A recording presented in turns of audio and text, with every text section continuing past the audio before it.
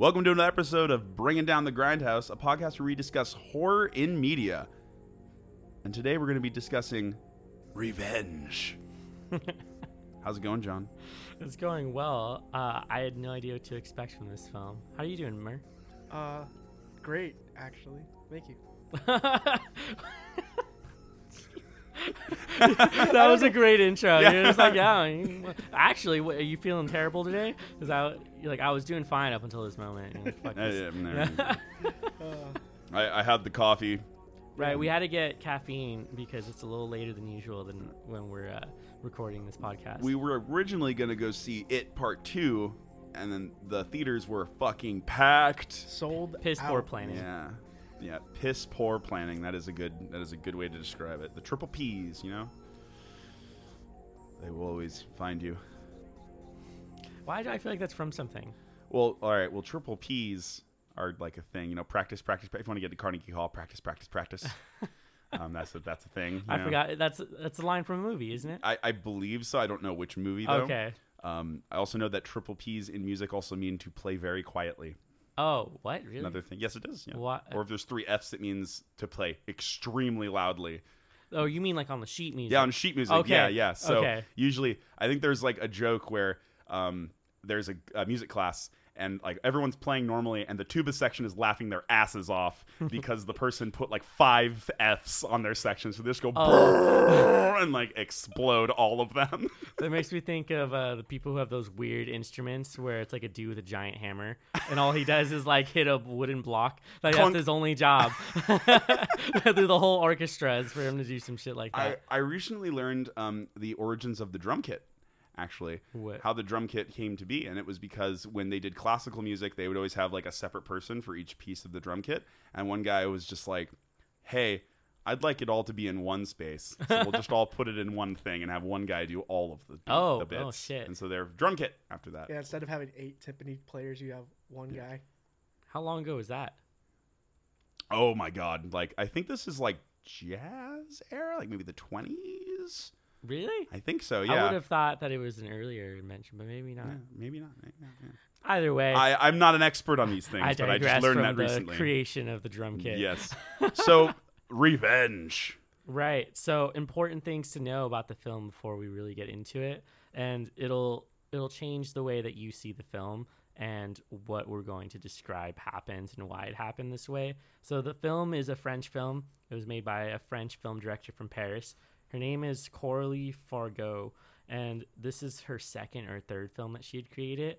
And it's in a weird category of film where they consider it to be like a rape revenge film, which fits into the movies like Last House on the Left or I Spit on Your Grave and things like that. So there's a content warning, I guess, for something like that because there is going to be a rape scene, which we just kind of fast forwarded through. I assume it's short because we only went forward like a couple minutes and it was already moved on to the next scene. Either way, it's interesting film to begin with because I wasn't sure what to expect when I was first told about the film. All you just get the title and then a few shots. I'd seen like a trailer or two. And so what are you guys' like initial thoughts off of the film? Well, just to clarify, all of us have never seen this film before, and we watched it together. Yeah, all together earlier tonight. We all had a different take on it a little bit. Yeah. Rape scenes always make me really, really uncomfortable in movies, just no matter what the context, especially if they're really graphic. It always fucks with me a lot, and I'm just kind of like, why is this here, sort of deal. But the movie itself is just brutal throughout. In general. It ramps the fuck up in the middle really of the movie. does. Yeah, definitely. The intro, it's a little bit of an intro, and it's kind of slow and just kind of really uncomfortable. But once you get after that plateau, that's when shit hits the fan. Well, after I thought about it for a second, I feel like the intro was intentionally uncomfortable. Makes sense. Made that way so that you could feel how it feels to be a woman in that situation. Definitely. Where you're having to be stared at and judged and sexualized. And so I believe she made it that way on purpose so that you would experience all of those with her. Yep. And then you get an idea of who she is at the beginning of the film based off of this view that you're getting from the way that the camera is working. And we get like how many shots of her ass? Well, there are after doing a tally during the entire movie, we saw so many at the intro that we decided we were going to take a tally just to see how many times they did this. That there's an ass shot. There are 27 shots of ass in this movie. Total, of which 20 are the main character Jen. The main character Jen's butt. Yep. And the first sex scene is within the first 3 minutes of the movie. Yeah, we also noted that as well. Yep. I felt like this was, at the beginning, I felt it was a parody. That it was definitely making a parody of what you normally see in films like this for the male gaze. And it's interesting that it was a female director. She also wrote it. So every bit of this was hers. The only thing that wasn't was the cinematography, which we'll talk about later for some of the shots that they got, because it's in the desert. So it was shot in Morocco, but it was intended to be kind of any desert. This could be like, this could happen anywhere. They didn't specify, no signs or anything anywhere. Mm-hmm. I agree. And so to start with, it's excruciating to get through the beginning of it because you have to deal with these guys being really pervy and wanting to immediately just have sex with the main character, and how they're sort of just all trying to impress her and trying to basically get some sort of sexual situation going. And apparently the main guy is married, and this is like his mistress. He apparently has a desert getaway is where they're at. I just couldn't figure out what the hell they went out there for. They were supposed to be hunting, but I saw no animals at all in the film, except for that one he tosses onto the top of he had like a Land Rover or something. They're the worst hunters ever is what I'm convinced of. They are just terrible hunters. One of them is just like, my favorite method of hunting is drowning, and I just don't. I'm like, what? That is a horrible tactic. Yeah, it's terrible. Oh yeah, he says that, huh? It's like his favorite hunting tactic. My favorite, and he's like waterboarding just her. Yeah, like what the fuck? The two characters that are very provocative. One's named Stan, and the other's name is Dim. He's a little bit bigger. What? Yeah. I didn't even remember their names, to be honest. I wrote down silly names for them. I don't know. I just called them French incel Kyles.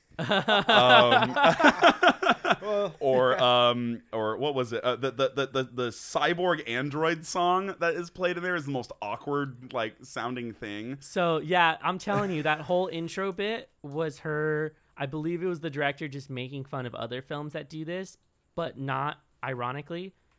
They want you to take it very serious. Yeah. Whereas I think she made the beginning of the film to not be taken so seriously. And once you realize that it was a parody and you got into the middle of the film where all of the crazy peyote trip happens, that's when it transitions. One thing that I will agree with it on the parody side of things is that I really think that it was parodying the idea of the male gaze. Yeah, totally. And definitely, so she definitely takes it that route, and she's like, I've seen a lot of films that do this, so I'm just going to do the same thing and then change it. By also literally having all of the males in the room have a gaze on the character. The beginning of the movie. On Jen. Yeah. Well, the shades in the opening shot. Of the helicopter. Yeah. Oh, yeah. So it starts off with the main character. What's his name? Richard? Chad, Richard. Whatever the fuck Dick. His name is. Dick. Yeah, Richard. We'll call him Dick. Yeah. Chad Richard Douche Nozzle is what I wrote down for this one. You got a shot of his aviator sunglasses, which are like a bluish, greenish sort of color that he's looking out onto the horizon. So you start the shot. Oh, I just realized they started the shot with him and ended the last shot with her. Oh, so shit. That was a nice transition and change for that. So she made it from the male gaze to a different kind of gaze. So interesting. I only just realized it right now as I was saying it. But they did start with that. There's also a lot of metaphors for eyes and for what they might be viewing. You know how they have those shots where someone's looking into a fire? Mm-hmm. That shot's used a lot in all sorts of different movies. The last one I can think of was Django Unchained. When there's a fire going on at night, the guy's wearing the black shades and looking into the fire. Oh, yes. Yeah, so those kind of shots are used. They also did a close-up of her eyes when she realized that she was tripping really hard on peyote. Yeah. And it just zooms in on her face, and her eyes get really wide because she's starting to be like, oh, shit. The cinematography, the shots in this movie, fantastic. Absolutely. A lot of them are really, really artistic, artfully done. What did you guys think of the beginning that they focused so much on her biting the apple and then just dropping it on the floor? The apple, she just, she's having breakfast. She takes the bite, and then she just takes one bite. One bite, yeah. And then never goes back to it. And then the dude picks it up and spins it on the table, makes for a nice transition when they do that. Right. But it's still weird. Yeah, they kind of use the apple to represent passage of time. for a little bit. There, so yeah. like every time that they are about to get to a new section of the movie, it shows the apple, and the apple is like getting drier and drier, and Slowly is getting decaying. that sort of that browning color, and then ants are crawling all over it. There was kind of I would like to know what potentially the metaphor for the ants is, if there's some symbolism that I'm missing there, something along those lines, or if the director just was like, I want ants on stuff. Well, yeah, it was probably easily available in the area, and they didn't care for it. They didn't really care about killing ants. But well, I mean, I took the apple as a literal biblical reference, where Eve bites into the apple, and then all sorts of terrible things happen to her. That makes well, at the beginning, they make it so that they try to make it her fault.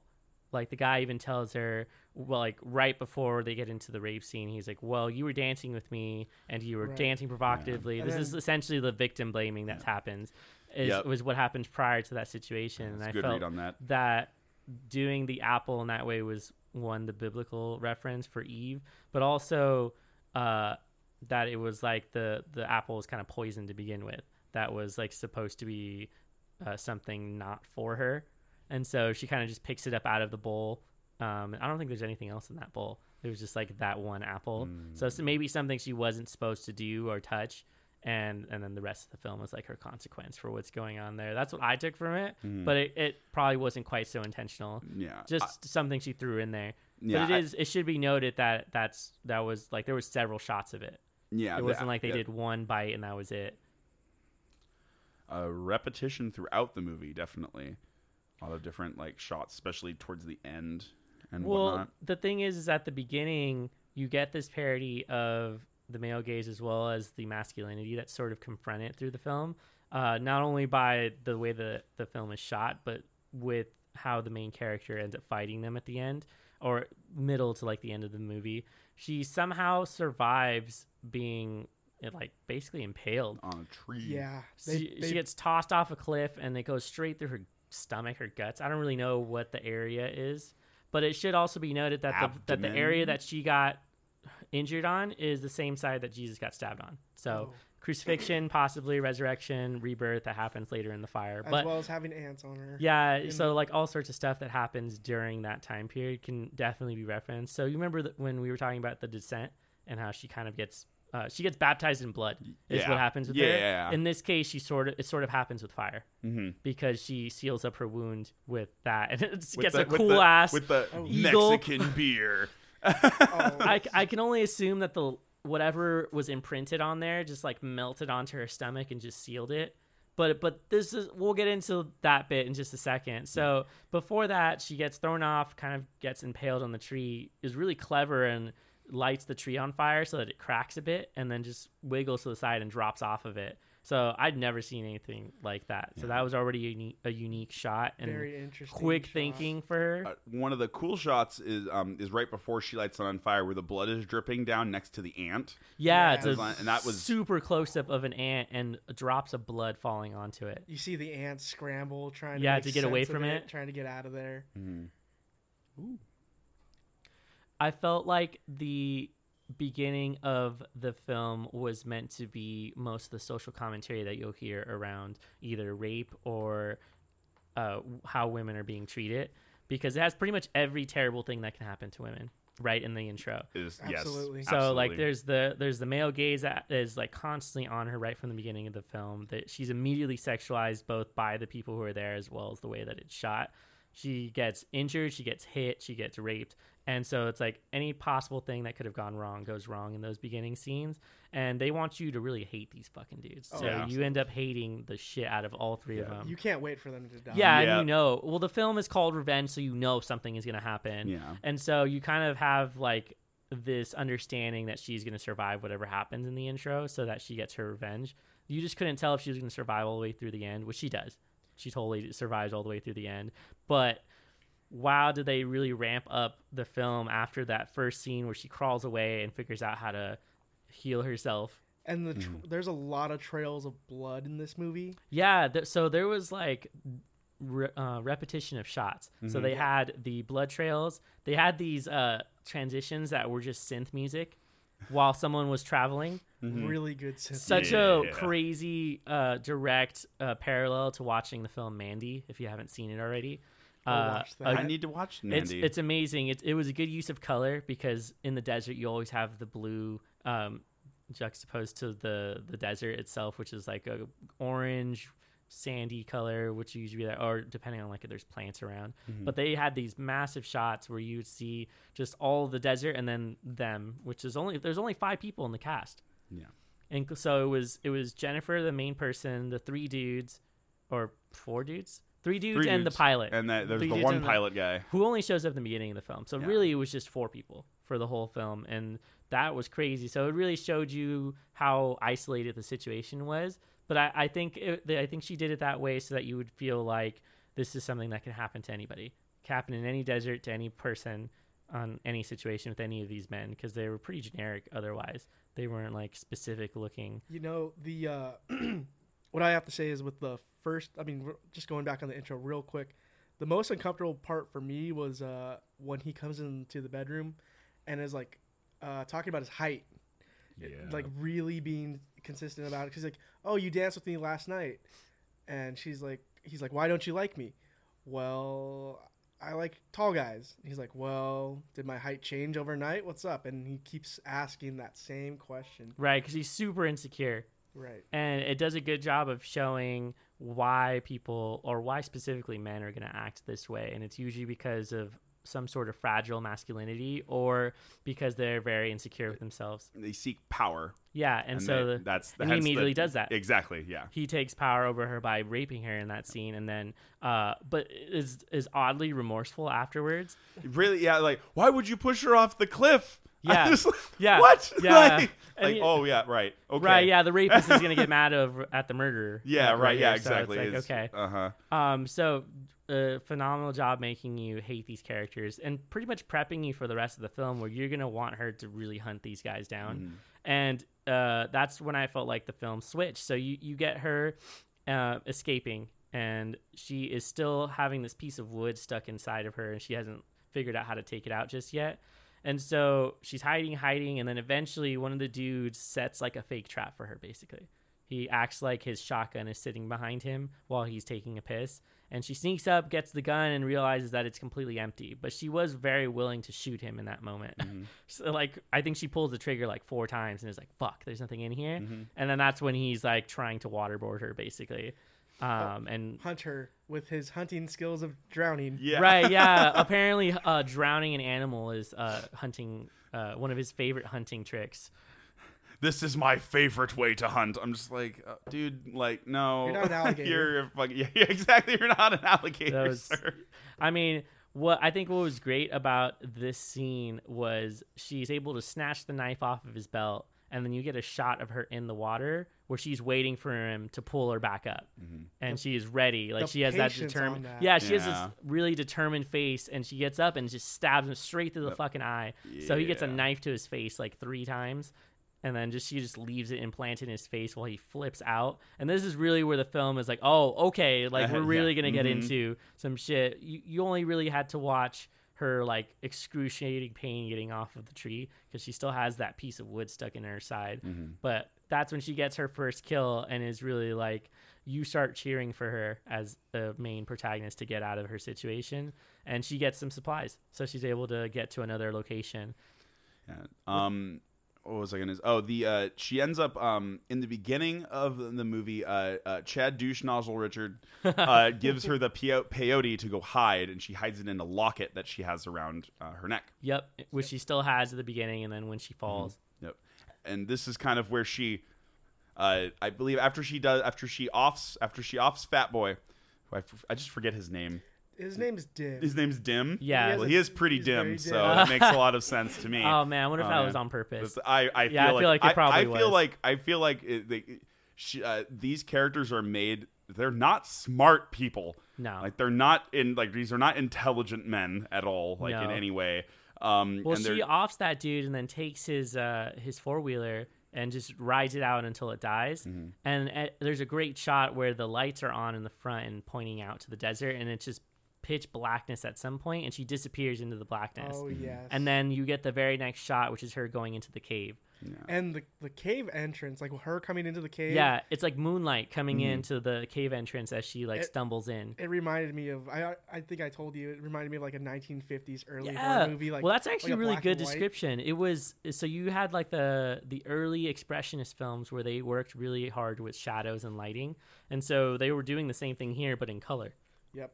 It was like a really dark blue, but it looked great. So you had the like light blue of what would be moonlight basically coming into the cave, and then she lights a fire, and then you then have the only light coming from the fire coming off of the walls or whatever limestone or things that are in there.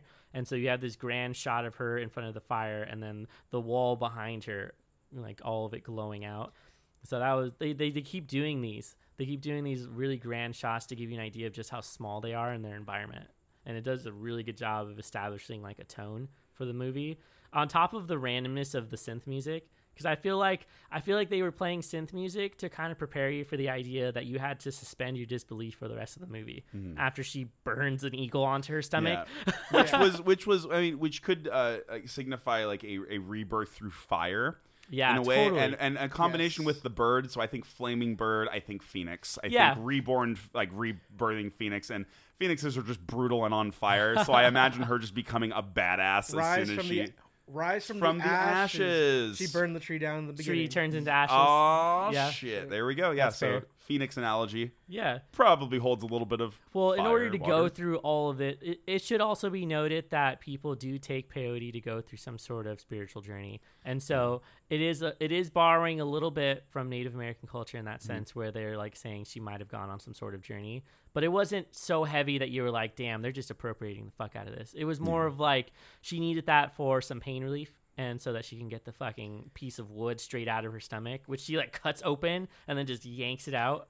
Absolutely gratuitous. Whoever did the special effects on that department did a Fucking spectacular good job. Yeah, it's Yeah. believable. It looked like blood, like the real blood, like consistency. when you hit a main vein, it spurts. It doesn't just drip. Yeah. It's spurt, and it was spurting, man. It They was must have really had heavy somebody with shit. like a pump, just like Yeah, off to the side, off camera. Just, yeah, like getting it out, just hook it up to her side. And Yeah, it's so hard because you were talking about this when we were watching the film, how when she puts the beer can with the phoenix on it onto herself, it starts bubbling, and that's from the print. yeah, The print is perfectly tattooed on her at that Yeah. point. yeah. So she heats up. Basically, she cuts open a can of beer and like lays it out flat. Mexican beer. Yeah, it's really They didn't want a lawsuit, so they just put it like a generic Mexican beer. Tecate. Yeah. Yeah, and so she cuts it, lays it flat, puts it over the fire, and heats it up, and then closes her wound on her stomach that way. And then because there's an imprint of an eagle on the can, gets transferred straight to her stomach. And so you then have this symbol that's right on her of her sort of rebirth right in the middle of the film. And she gets up, and she really is a different character when Yeah, she gets and up and she's- is determined She's to get still her tripping revenge. on peyote too. Yeah, I would assume she's tripping all the way through. I don't think she says a single word after that point in the movie. No. She says not a single line of dialogue. Well, from she her. only has like 10 lines of dialogue. Yeah, really though. But even like then, like she just completely silent, like cold, just cold. Yeah. After that. Like, She also there's several jump cuts in the middle of the film while she is having the peyote trip where it basically says that one of the men is a lizard or like an iguana, I think it was. Yes. And then it transitions between him licking his lips and then an image of the iguana lizard licking its lips as well. And so she's having these connections in her mind as she is tripping. And she wakes up like 4 times in a fake wake up. And then eventually wakes up. The fake wake ups were because the thing is when we were watching the film, it was just okay, she's woken up. Oh shit, the dude is here. Yeah. Oh fuck, head explodes. Just You're a like, full oh. head explosion from Oh, a and then shotgun. She wakes up. Oh, okay, everything's fine. Other dude's there. Fuck, he's just doing something more terrible. She wakes up again, and it's just like it keeps going and yeah. going. And then it's the bloated corpse of the one she stabbed in the face. Yeah. Yeah, all while the only sound is the wriggling of worms and like mouths. Yeah, it's cutting to the maggots just wriggling around in a small little container or in a crevice or something like that. And so that one was interesting because it was almost like suggesting what was going to happen to these people, which is they're going to get fucking killed in the desert and probably rot out there because she's just going to leave them there. Yeah. And so she gets up, and this is really where the film is. I felt like it was sort of asking the viewer to be like, this is a transition in the film, and you don't have to question anything after this. Just know that she's going to get her revenge after this. Because at that point, she's sort of, she isn't bleeding out anymore. She somehow managed to seal up whatever it is, and she's still on peyote, so she's not feeling too much pain, and starts hunting. Like, she legit goes out, and well, I think it was great because it's a literal hunting of the patriarchy. She's hunting men. You're like, oh, okay, yeah. And so you fucking cheer for her through the movie. You want her to survive to the end, and that's super effective writing, where you get to see what happens with her. And this is all through cinematography and actions. Mm-hmm. So kudos to the cinematographer and to the director for getting it just right, in addition to having those large landscape shots, so you had an idea of just how far they're traveling. Yeah, and I believe, like, after that moment, that's when you realize her hair is a different color. And it actually matches that of the film print poster, because when she starts the film, she's all really nice and prettied up, eating a lollipop. It looked like a different person. Yeah, completely different person. I didn't think it was her, but after that moment, that's when you realize, oh, she still has the pink, earrings, but she is disheveled. She has gone through some stuff. Almost like she's been like sun bleached. Sort of, in a way, sort of. That's kind of what I got from it. Like, the sun just took the color out of her hair entirely, and then I couldn't tell if it was like dirt or if it was just supposed to be like her blood or anything like that. They're out there for 3 days. Mm-hmm. How many fucking Jesus got resurrected after 3 days? Wow. God damn it, John. You and your biblical stuff. I was a Catholic student. Fuck damn it. All right, they that put makes the sense. fear of God in you when you're in fucking Catholic school. Fire and brimstone kind of shit. Yeah, there you go. Have you ever seen holy water? I don't think so. You know what it takes to make holy water? No. Just get a priest to be like, to bless it, this is holy water. Anything that touches it that's unholy, they will burn. Yeah. Didn't they do that in, what is it, From Dusk Till Dawn? They did that From Dusk Till Dawn, and my favorite use of holy water is in the Castlevania animated series. Yes. They do a trick, and they trick all the vampires to get in the water, and then the vampire that's betraying them is like, do it, priest. They mind control the priest to bless the water. Yeah. Immediate fire all across the board in the water. Beautiful shot. I love that. Yeah, man. I mean, I feel like that's probably like one read of it, but there's so many things you can pull out of it. But it was definitely intentionally a feminist film. Yeah. So that we can know for sure because the director said it, and there's enough here where the main protagonist is the one who you're focusing on. And what's interesting is, so you guys have heard of the Bechdel test? Do you guys know what that is? I have not. Explain. So the Bechdel test was created by a cartoonist a couple decades ago. Basically, it's a test that you can put movies through, and basically what they're testing for is to see if the women in the film are represented well. And so the rules are that there has to be 2 women in the film. They both have to be named, so main characters, and they have to talk about something other than men. And you'll be surprised at how many movies fail this test. Wow. Yeah, and so it's more of a jumping off point for a larger conversation, which is how are women being represented in these films. So technically speaking, this movie would fail the Bechdel test, even though it's a good feminist film. The reason why is because there's no other woman in the film besides herself to talk to, and she also doesn't have any other lines. But it could be argued that she doesn't talk about men in any situation. Her actions are her voice. Right. and if you want to make that argument, right. you can. All of the crazy things that end up happening to her. I mean, we already know how the first guy goes down, and the second guy littered. We got to get him too. Yeah, definitely. I thought that was Dick. Oh, Richard. No. It was Stan. He tossed it off the cliff. Stan. Yeah. Creepy incel guy. So I love the way that this evolves in the desert. So it's middle of the fucking day, and she notices a little glimmer come off of a mirror because he's looking at himself in a mirror, and that is just straight out of comics, out of video games. So perfect. And she immediately notices him because she has some binoculars that she got off the first guy she killed, and just starts hunting them. Although I don't think I understood what weapon she had. She had a shotgun with a sniper scope.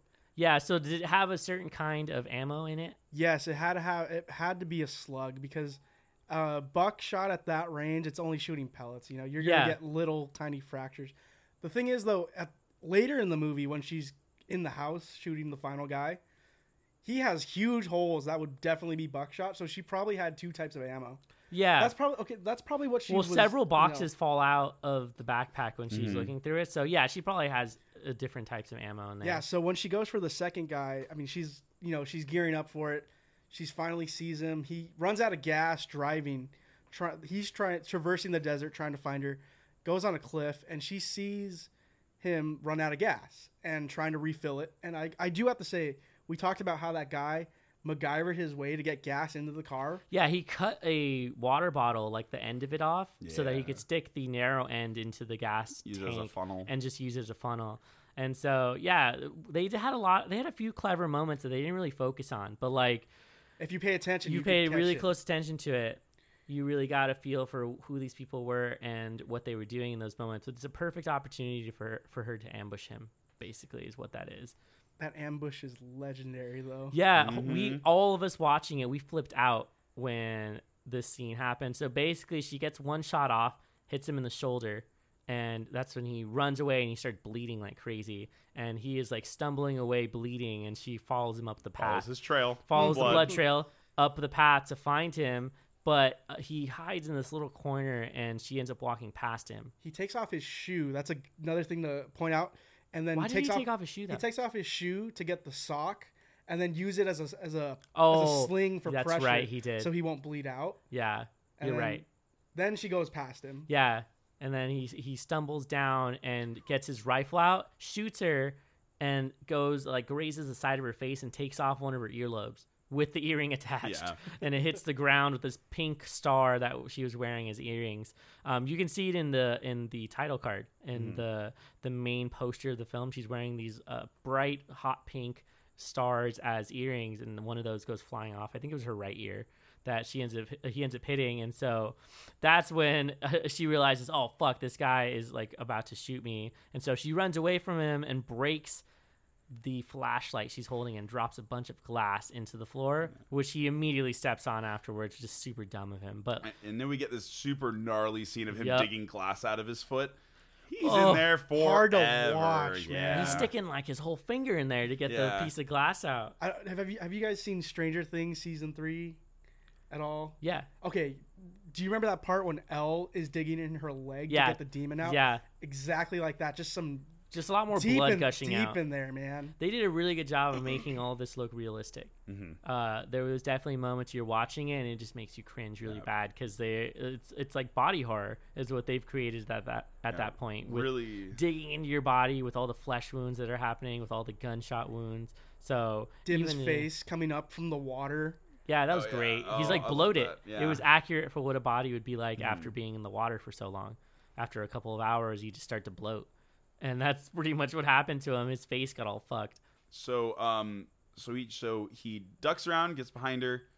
He takes a shot, takes off her ear. She runs down farther. This dude sits there digging out the glass in his foot after she caltrops his ass. Yeah. She keeps going up the trail to get away from him, and then he hops in the car to run her down. And he goes up that hill as fast as he can. And this is like one of the most badass scenes I think I've seen in a movie, where she basically holds her ground at that pathway and starts shooting straight into his windshield to try to kill him. And she fucking shoots a shot, goes straight through the windshield, through his head, and you get a shot from behind where it goes through the seat and his like fucking blood and brain splatters on the back. And then she fucking sidesteps the car after fucking killing him. This is nuts. She has to be like inches from it. Yeah, she fucking kills him and then just jukes the car, and you're like, what the fuck? Part of me wishes she just spat on the car afterwards. I know. Just so I could live out my pale orc from Lord of the Rings. My Lord of the Rings fantasy. That's exactly what happened. Just sidesteps in and is just like, I love that scene. He just spits on it and just continues with what he's doing. That's so great. Yeah, that was fucking epic for her to do something like that. And then she gets an upgrade. She gets his sniper rifle and fucking gets the car that he had been driving. And this is when she goes after the very last dude, who is her original lover in the beginning of the movie, Rick, Dick, whatever his name is. Douche nozzle. And they end up back at the house, which makes for some amazing tracking shots. that they have back at that house, there's got to be at least a 2 to 3 minute tracking shot where they don't cut it at all. And it follows him all the way through the house. Starts from the shower, makes a circle, makes his way back, then thinks he's finally safe, sits down on the couch and turns the TV on with his ass. Yeah. I think it'd be funnier if he like sat on it and like his dick and balls turned it on or something. Yeah. Like, we gotta say we were all cheering for male genital mutilations. Yeah, I was waiting for. I was like, please blow his dick off. Blow this cock off. But it didn't happen. At least one. At least one. Yeah. Didn't happen. Did not happen. No. Maybe that would have been too easy. It would have been too expected. But why make him naked if you're not going to do something like that? I know. I feel you. Maybe it was meant to be something Maybe she was different. like, that's too easy though. Yeah. So she instead goes for this totally awesome track shots, and then she nails him immediately when they meet and gets him right in the side. Yeah. He like dives to the side to try to get out of the way, but she still nails him. Still with gets that. clipped. So he's bleeding out as they're like doing this cat and mouse game all the way through the house, and they end up in one of the main hallways of the house, which is such a great like callback to movies like Old Boy, where they have like that long hallway scene and it tracks them all the way through the hallway. But in this case, they're like going in circles around each other, avoiding each other. Yeah, it's like a game of cat and mouse. They're just barely missing each other, and they just keep going in circles. Well, I love when it starts to sort of unravel and he is becoming crazed trying to get her, and they have 4 to 5 shots of him running down the hallway, and they must have just given him hilarious direction when they were telling him to film this. Oh yeah. They were like, we're going to cover you in blood, you're going to be naked, and you're going to run down this hallway like you're ready to fucking kill someone. And he fucking delivered. Like, he was ready to do that shot. Yeah. And he's like running down like a fucking gorilla or something all the way through, just covered in his own blood trying to kill her because he has a shotgun of his own. But he has like a traditional like 12 gauge Like buckshot. tactical? Just I call it a combat shotgun, but that's because I see it in literally every video game. It's the zombie killer. Yeah, exactly. Yeah. You'll recognize it. It's like a single barrel shotgun. And so the saran wrap scene where he stops in the middle of chasing to like wrap himself with saran wrap like around the wound. So he doesn't bleed out. Yep. That was great. Oh man. That whole scene is like really puts you on the edge of your seat too, because there's the moment where he's hiding around the corner and they do a really good shot of her walking down the hallway and he's just off to the side hiding there ready to pop off as soon as she comes around the corner. Dude, that's so great. She like sneaks up because she's really cautious. She's on like adrenaline's pumping. Yeah. She's like on her way over there and then she sees his blood pooling from the other side and it drips out in front and then she's like, oh shit, he's right fucking there. Yeah. So she hightails and goes back the other way. We were all predicting, oh, she's gonna shoot from the wall. Movie will be over. Yeah, right. She was gonna drive his ass and then nah. I was really wondering why they didn't decide to just shoot through one of the walls, because those don't look like they were very thick. No. You could probably get a good shot off through one of those, but of course for movie suspense and making you believe in what was going on, they didn't do something like that and instead chased each other for a good like 5 to 10 minutes. I've never seen a chase scene like that where they're just barely missing each other. Right, yeah, and it makes you nervous for in such a small space too. Yeah. Like really, they returned to the same living room space with the TV and the ads still going, like at least like four or 5 times. Well, or so. they managed to get different shots each time, so it doesn't feel like, oh, I've seen this already. Like this is the same exact shot. They had a different shot every time you were in the living room, and so you get a really good idea of what the house is like. You know, you go in and it's like the entrance, that main hallway that they go into is like a long rectangle. And then it goes out to the main living room. On the right of the living room, you go back and that goes into the main bedroom. And then there's a bathroom attached to that. And that's all you need to know. That's the whole house. It's a 1-bedroom house. And you got an entire shot of it in just those tracking shots. So it establishes where they're at. You're not going to be like, oh, there's a secret place where they're hiding. There was literally nowhere to hide in this house. It was a genius tracking shot because it tells you, hey, this next scene, you know where everything is. Yeah, they take you through what is going to happen within the next few minutes. And so what a really good way for you to get context and to kind of have the outside, what is it called? Not context, but it's exposition. You get some exposition put in there really purposefully so that you get an idea of where they're at and you're not confused about what hallway is this, what part of the house is this, where did this come from. And then you commented how is nobody falling down with so much blood? Right. And that happens the next scene. She trips and falls because there's so much blood on the ground. And so a lot of attention to smaller detail, with the exception of some continuity arrows in the beginning, which are very blatant. Yeah. Which is a surprise. So I don't know if their editing crew was just not paying attention during those, but they were really obvious. And then it got really tight towards the end of the film, which I think is the part they cared about the most. I think they really focused in on like those end scenes and were really careful about how those were done. You know what I noticed in the main room too, like the main living room, it had that painting of the Virgin Mary. Yeah, like an alternate of the painting of the Virgin Mary, and so that must have been like an ironic joke. And then we have to have some edgy stuff, covered in blood by the end of the movie. Yep. He calls upon his helicopter guy to pick him up as well, like during, at least I think it's like earlier on when he gets back to the house. Yeah, he's like, oh yeah, you'll be here in 30 minutes? Cool. And he's like, all right, I'm going to go take a shower. And then he hears some noises, which is where that tracking shot begins with him in the shower. So a full scene with him completely naked. Oh, yeah. Running around chasing Jen, who is also very scantily clad at that point. She's basically like a alternate version of Tomb Raider. Yeah, exactly. At that point. That's definitely something that I said. Right, awesome. yeah. The butt-shot meter is up there, man. Yeah, they definitely focused in on making you view her butt multiple times, and as well as his too. I think in the beginning you kind of get a almost full frontal shot of his dick, but it's like not really anything crazy. It's like a side shot. There's no close-ups on any peen in the movie, but you see it like flopping around and dangling all uselessly everywhere. It's just there. Yep. He's always got a comment. You rarely see dicks in film. Yeah, you rarely do. Not nearly enough. But we're in 2019 now, so the dicks are coming out. It looks like there were let's just the last remainder of the movie. There was the she falls down. Obviously, she's covered in blood, and you're like, oh shit, get up. Yep. Well, yeah, he picks her up off the floor and onto the wall and just starts choking the shit out of her. And you think it's kind of over. I love the way they did this shot, though. You can't hear what he's saying because she's muffled hearing and she's losing consciousness because of the blood loss. He says some stuff to her. He says, why do you women always fight? Women always want to fight. They always put up a fight. They always put up a fight. Yeah. Yeah. So he's definitely done terrible shit like this before, and is why he was so adamant about making sure that she fucking died. And like a fucking badass, she just reaches into his open wound and starts fucking gushing it around and digging her hand into there. And we all cheered. Yeah, we all cheered when that happened. He drops her. She grabs the gun, puts it right to his fucking chest, and then just shoots him. Kurt Russell's his ass. Yeah. We were waiting the whole film for it.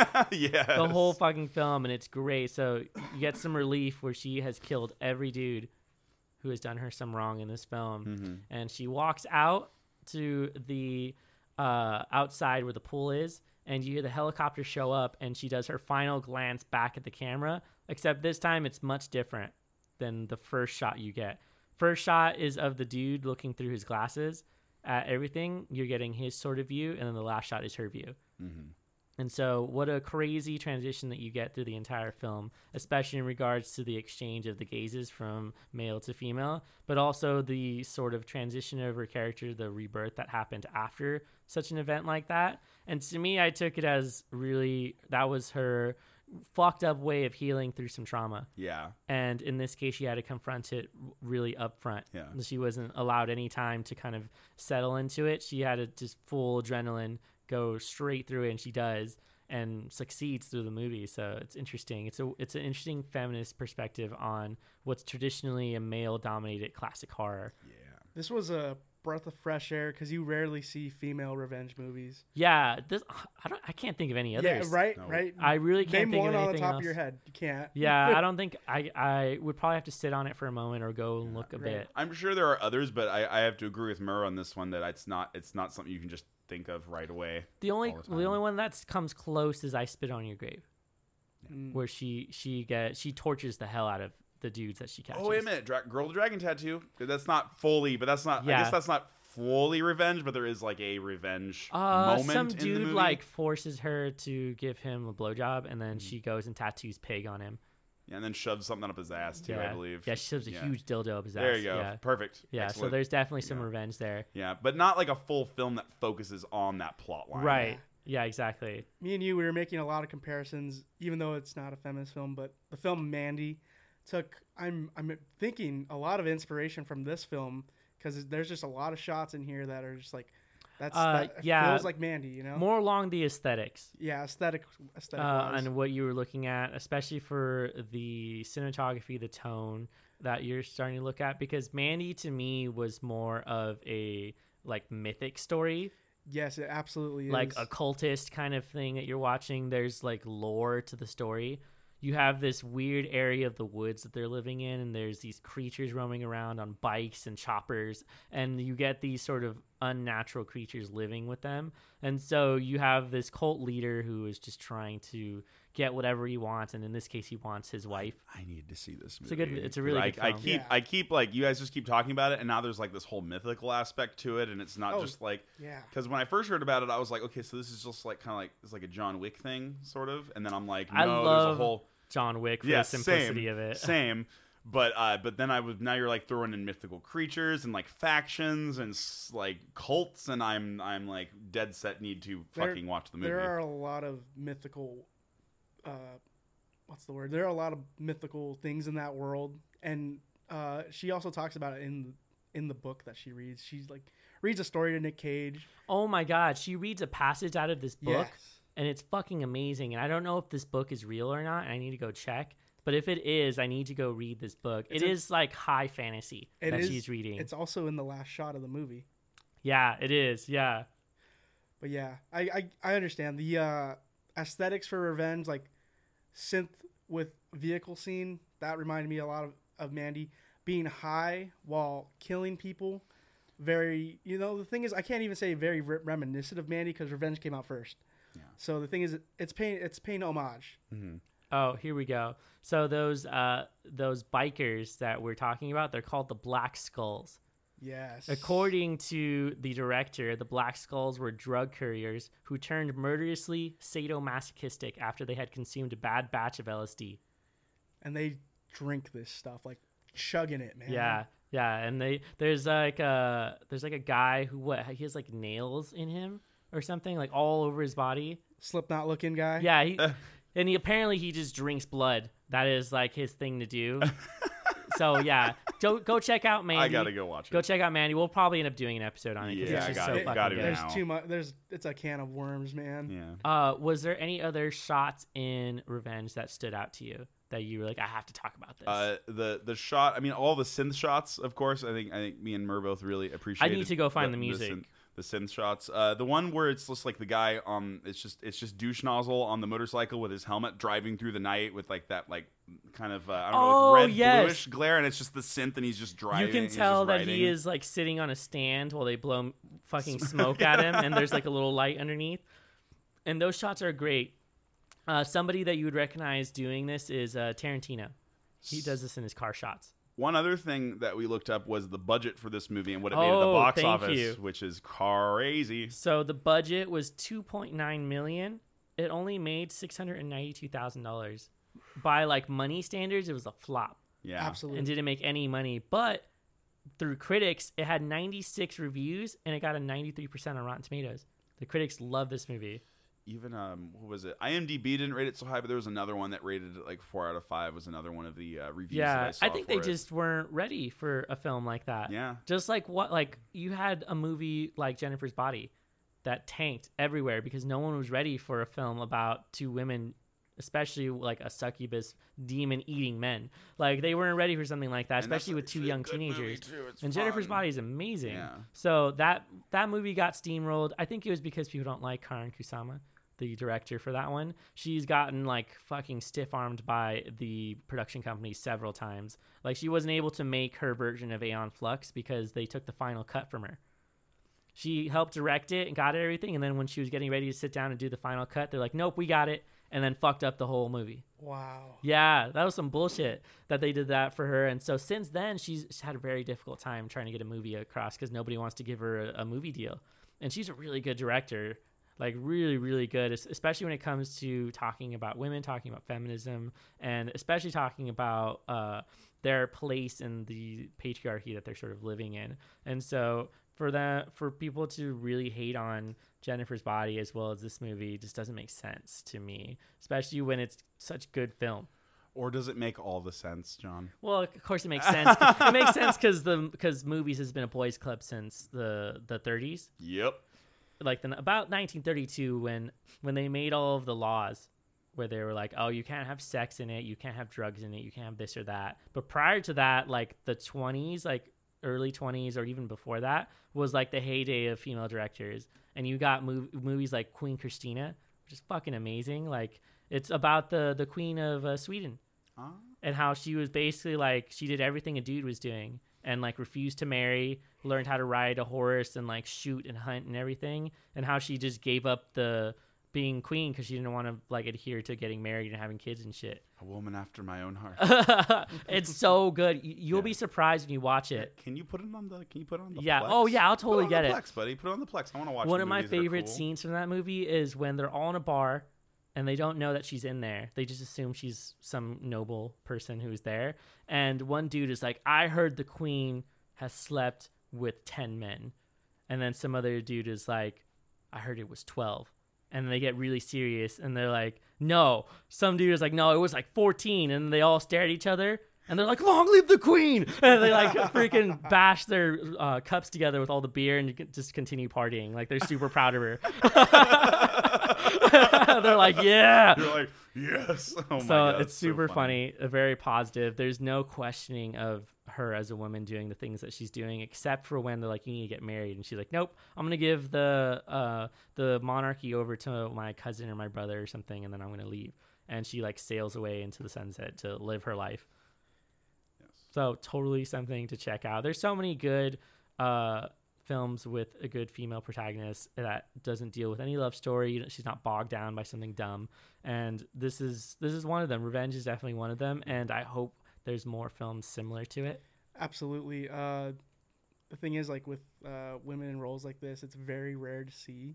It's not like, the thing is, like, you ask most people, hey, female protagonists that are amazing, go. They'll tell you Rey from Star Wars, Ridley from Aliens. Yep. They'll go the normal route. And that's the thing, like a film like Revenge is refreshing because it's like it beats off a different path. It did terrible at the box office, but still it's a girl power flick. It's like, hey, fuck the patriarchy, let's do our thing. Women could be fucking badasses too. We can add it to the list we were talking about earlier in other podcasts where we're like, this is a redefinition of what a chick flick is. Yeah. There we go. We're really set on wanting to change that sort of meaning for it, and this is definitely one of the ones that fits into it. Get a bunch of ladies, get some wine, and enjoy a revenge film, Yeah, exactly. Honestly, I'm sure there's no shortage of people who want to watch it. There's no shortage of women who want to enjoy a film like this because it is empowering to see that representation on film. And then if you want like other films that are not quite revenge films, but there's like strong dominant women in it, you should go watch a film like Atomic Blonde. Oh, absolutely. That movie is fantastic. With Charlize Theron is in that one. Yes. Where she plays... Did that one come out recently? No, that was a few years ago. That was like 2017, I believe. Yeah, but talk about stylized. It's set in the Cold War, and she is basically like a secret agent, and she is trying to figure out who killed her like ex-lover. But then it goes into so much more conspiracy amongst the people that she's working with. Excellent cinematography. The action is top class. There's a straight up, I'd say, 8 or 10 minute straight just tracking shot of a fight in a staircase. Yes. Oh, yeah. So she's making her way out of a building. I'm missing all the good movies. That's what's going on here. No, that movie is fucking crazy. So it's a really good movie. Amazing soundtrack because, I mean, it hits all the marks for 80s, and it goes a little bit into the 90s. It has Marilyn Manson covering Stigmata by Ministry. Yeah. Ooh. Oh, people should also check out, what was that movie with Scarlett Johansson? Oh, Under the Skin? Under the Skin. That's a good one. Go check out Under the Skin. It's a crazy sci-fi movie about an alien who's literally hunting men and taking whatever they've got and just like dissolving them for their organic material. It gets really wild at the end there. I've had to watch that movie like 3 times to really understand what was going on. I've covered a lot of them. I really appreciate my mom whenever it comes to movies like this, because my mom was the one that introduced me to like Aliens. Aliens is amazing. And I know we just talked about how everyone stereotypically always brings up Ripley, but that was like one of my first as like a young boy. Was one of my first representations of like, dude, chicks can be fucking badass in movies. They get shit fucking done. And then ever since then, I've always like really liked seeing like strong female characters in movies. It makes for good. It makes for good content. It absolutely you're too used to seeing the male hero be the one. Yeah, who's there. Exactly. I've always preferred Alien over Predator. Just gonna say. Predators was only good because it's hilarious to watch Arnold Schwarzenegger go through all these things. Yeah, exactly. But otherwise, it was like, it's still just a big fucking bro fest and kind of like. Totally. It's nice to see Carl Weathers ripped too. There you go. That's fucking true. I didn't think about that. You're right. Right before Arrested Development, you know. Yeah. Fuck. Oh my god. Yeah, that's really funny. I liked Aliens because it's not only a film about her being really strong-willed and perseverant through the film, but it's a really good take on motherhood. Yeah. And it's literal with her because she ends up becoming like the mother of one of the aliens at some point in the later sequels. But more so in the second one where she's taking care of the little girl. What's her name? Newt. Yeah. She's taking care of Newt and forms a bond with her, and they end up being like the toughest characters in the whole film. A beautiful story. Just don't watch the third one. Just don't. With the prison one? Yeah. Yeah, that one was kind of weird. I gotta say, a bold, risky move to kill off every character we loved. Yeah. In the first 5 minutes. That's true. Yeah, you really get that. It's like rapey all the way through because she's on a prison planet with only men. So it's like, oh yeah. They set up that situation really badly for her, but I like when they interview the directors for things like this, where they're like, "Oh, like how did you come up with this idea?" It's like when they asked George R.R. Martin, like, how do you write women so well? And he's like, I like to think of women as people. And like that was his answer. He was like, don't fucking ask me a stupid question like that. He's like, obviously they're a good character, so I'm writing them. I think the other one was like, why do you have so much sex in all your books? And he's like, well, I've always thought that people get more joy of penises entering vaginas more so than skulls. I mean, axes entering skulls. Well, he even said it he said that people are more excited to hear about the violence than they are to hear about the sex, and he doesn't understand why. Like, it's perfectly fine for you to show like the most graphic scene of someone's head getting split open, but the moment that you put in like an actual sex scene, people are like, whoa, you can't put this kind of stuff into this. How could you do such a thing? Right? And they even have, it's understandable that some characters, like they did it in Game of Thrones, where a lot of the female cast was like, I'm not getting naked anymore. Like, you're not going to make me get naked for the shots anymore, and if you want me to stay on the show, you're going to work your way around that. Because in the original, like the first season, the person who plays Daenerys, what's her name? Emilia Clarke. They made her like full frontal nudity in the beginning of the season. And then after like 3 seasons, she's like, I'm not doing that anymore. And then you never saw her naked again. And that was very purposeful because they didn't want that to be the only appeal of the show. Yeah. It also was sort of a representation of her status in the world in that show as well, because as she climbs in status, she's just more clothes. She gets to pick her own outfits as well later on, things like that. So it's kind of like, I think it's a representation of that, as well as the actress was just like, fuck you, I'm not going to be naked. Yep. Yeah. One of the last things I wanted to talk about was the way that they sort of made the desert its own character in the film. And what I mean by that is they are in the setting that just doesn't seem to end at any point, and they're completely stuck there, and there's nothing else. There's no supplies, so it forces you to focus in on what's happening with them, and there's a time clock on it. They don't have any food, they don't have any water. This is like the whole the idea that if you see a gun early in a film, someone's going to get shot by that gun. I think the rule is if you put a gun in the first act, you must use it by the third. Yes, and you'll definitely have a murder. You'll have someone get killed, and in this case, you get a sort of a time clock set up for how long can someone survive in the desert with no food and no water. And in this case, it's like 3-4 days usually with no water.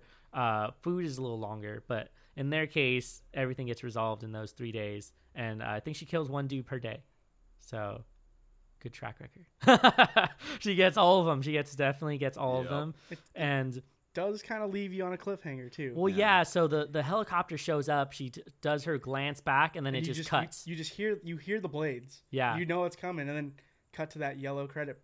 Yeah, yellow credits with some more synth music. Yeah. You called it. Yeah, I was like, it's got to end with some synth music. I know they're going to do it. Yeah. And so they end up ending it that way, and you get a little bit of the credits. And yeah, I feel like they did that so that it would be a representation sort of what happens in real life.